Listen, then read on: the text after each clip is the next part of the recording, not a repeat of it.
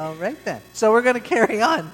But I had children. And now I'm just cranky and tired all the time. So, thank you, Isaac. Yeah. I'm a retreat person? Yeah. Just to want to be quiet all the time. Yeah. In this passage to the Romans, Paul is talking about the need for us to wake up. In the ancient Greece, philosophers used to look at sleep as a very negative thing. It was an unproductive thing. And I think Paul could be looped in with that. Now we know that sleep is actually very beneficial. It helps us regenerate. It helps us think more clearly. We need it. And it's a very good thing. However, back then it was not a good thing. And so nighttime and sleep become a metaphor for something else, something dark and sinister, something very selfish and sinful. And so that's where Paul is saying, he says, let's put aside this weakness, this laziness, this laxness, and let's actually buckle down and do what Jesus has called us to do. So we're going to be taking a look at this today as we begin this season of Advent, this season of expectation for what is to come. We are going to see about this. Do we have any house owners here? Yeah? Good. You poor people. Not you, hey too. Within the last few weeks, we've probably done a number of things in anticipation for the coming winter. Right? Well, we put the snowblower out of the storage and we start it up, hopefully, see if it works. Yes,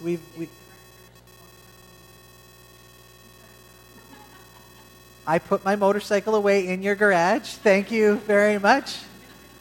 You put the boat away, right? Above my motorcycle. Please pray for my motorcycle, that the ropes will last. But we put the lawn furniture away. We get ready. We get things ready. We prepare our gardens and everything for winter. We do all of this preparation work when it's still relatively nice out. Yes? Because we would not want to be doing this work in a blizzard or when it's like negative 30. We do it in anticipation. So Paul in verse 11 says, and do this, understanding the present time. And the question we all need to ask is, do what? The lectionary has been helpful again in lopping off the first part of the argument. But what Paul has done here is he's quoted Leviticus 19:18, which says, love your neighbor as yourself. We've never heard that before, right? The golden rule. We are to be actively loving our neighbor as ourselves in preparation for the dawn, the day of the Lord, the return of our King Jesus. This is how we actively wait. I used to think of waiting as just sitting around waiting, just twiddling my thumbs. But Christian waiting is actually anticipating. It's busy doing what Jesus is going to do even now. So we are to love our neighbor as ourself. So in preparation for this, it says it in the gospel, as Paul is saying it here too, we need to wake up. We need to be ready for the return of Jesus. The night is nearly over. The day is almost here. So the first part of this is we are to anticipate Jesus' arrival through acts of loving care for our neighbor. Then Paul moves on to more of a negative thing. He says we are a command to put aside the deeds of darkness. Have you ever heard the expression, tonight we're going to paint the town red? Have you ever heard that expression? Do you know what it means? Not really? It's just something you say, right? I Googled it because I was like, hey, what does that mean? Most people think that you're going to engage in such behavior that it will end in bloodshed. Yeah, so you're going to be so riotous and so out of control that someone's going to get hurt. We're going to have a great time. That's an Irish thing, I think. But apparently, there's a deeper meaning to that. There was a marquis. Yeah, but they'd be wrong because it's a French word. So it's marquis. In England, who was known for being, wild. They called him the Mad Marquis. Blech. Anyway, he actually got so drunk one night and he was partying so hard that he literally went out and started painting all the buildings red. And now the town, for the tourist industry there, they say, yes, this is where that expression actually began. And, you never would paint a building red. Right? Scandalous. But basically, the nighttime is the time that you get to engage in things that you'd be ashamed to do in the daytime. That you wouldn't want people actually seeing you doing. So Paul here is saying it's not enough for us to love our neighbor as ourselves. We need to stop being part of the problem. We need to start being part of solution. So refrain from contributing to that which is harming us and our human community. We got to stop putting ourselves in the center and living for pleasure, living for whatever feels good at the time. Let us behave decently is in the daytime, not in carousing and drunkenness or sexual immorality. I love it when people misread that in church and they say sexual immortality.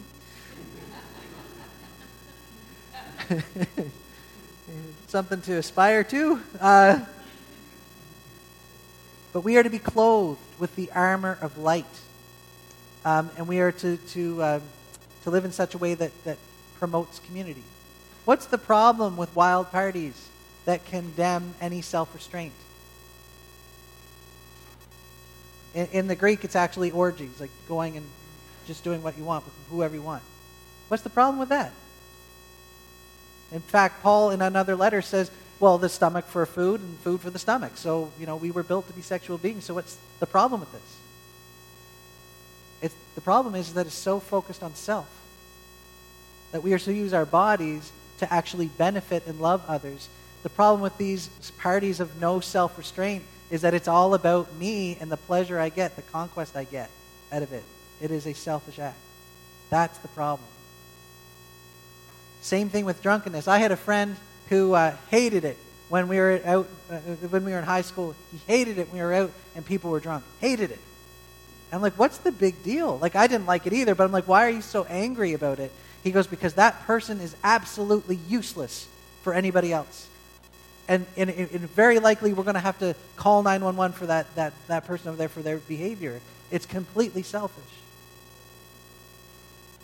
Wild parties, drunkenness, sleeping around, all this stuff is all focused on self. And I'm sorry, as Anglicans, we tend to put sexual sin on a higher level than other types of sin, and we focused on it to the exclusion of other things. But Paul ends this list of things we're supposed to be done with, you ready for it? Bickering. And jealousy. We don't even raise our eyebrows at that. That's just being human, right? It's much better than those other sins that we were just talking about. No, all of these things inhibit community. All of these things focus on me, me, me. And the radical thing about the gospel is to abandon me. Think of the ink that is being spilt right now on my personal identity, what I identify with. It's me, me, me. Instead of how can I honor my neighbor? How can I bless my neighbor? How can I love other people the way Jesus loves them? Instead of being filled with that, it's about my rights, my freedoms, and what I get to do. The gospel is very much counter to that whole movement in our culture.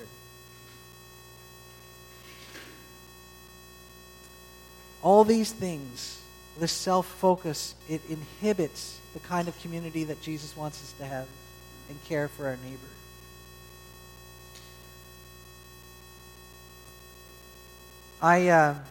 I skipped a part that I wanted to share with you. So I'm going back up for a second. This week, our school here, Nashwaaksis Memorial School, was supposed to be doing a fundraiser for their school. And the Parents Association, they didn't have enough parents to volunteer. So they were going to cancel the fundraiser. And so, was it Thursday night? Yeah, Thursday night, Kimberly was at a meeting with the parents there, the Parents Association. And they said, well, we just don't have any volunteers. We can't do this fundraiser for the school. So Kimberly said, well, yes, we can. And she texted me and she said, do you think people from St. John's would volunteer at this event? And I said, throw it up on Facebook and see what happens. And within an hour, we had enough volunteers. So thank you. Because we were able to be a huge blessing to that school. I wanted to read to you. I wanted to read to you what they actually said. Kimberly, could you please pass along our humble gratitude to Paul and all the church volunteers that were beyond helpful and even offered to help us if we did another one. That must have been Ruth who said that. Was it Mina? And then on our Facebook page it says, on behalf of our Home and School Association, I cannot thank you all enough for your continued support of our school. And I'm at my limit technologically, so I can't do any more. However, I was serving food next to the principal, and he said, Paul, it's amazing. We don't feel like we're in this alone, but your church has been so helpful and supporting to us. Thank you so much, because they really need that money. And thank you for the continue. And he goes, I know that you pray for us too. And he's Anglican, so he has to say things like that. But there is a very practical example of readiness to serve. That was last minute. The breakfast was yesterday. I think, would you say 300 people showed up? It was crazy. It was wonderful. And I think that the wise men could show us a thing or two about organization. They were like a well-oiled machine. But thank you that we were able to express the love of Jesus like that. Like that. It was wonderful. Wonderful. So we are called to be ready to do that kind of thing, but we are also called to refrain from being part of the problem.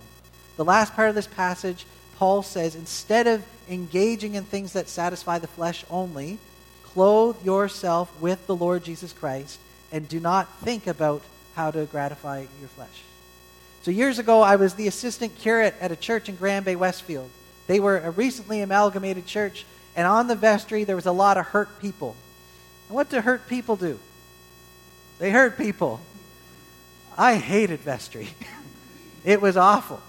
But my warden, Liz, was a cop. And some days, at vestry meetings, she had her shift start right after, so she would show up in uniform. St. John police officer sitting at the table with a gun. Right? So she's sitting there at the table, and every time she wore her uniform to vestry, the tone of the conversation was so much more peaceful and respectful. And one day after vestry, I said, Liz, I love it when you bring a gun to the table. And she laughed, and she said, it's not the gun, it's the uniform.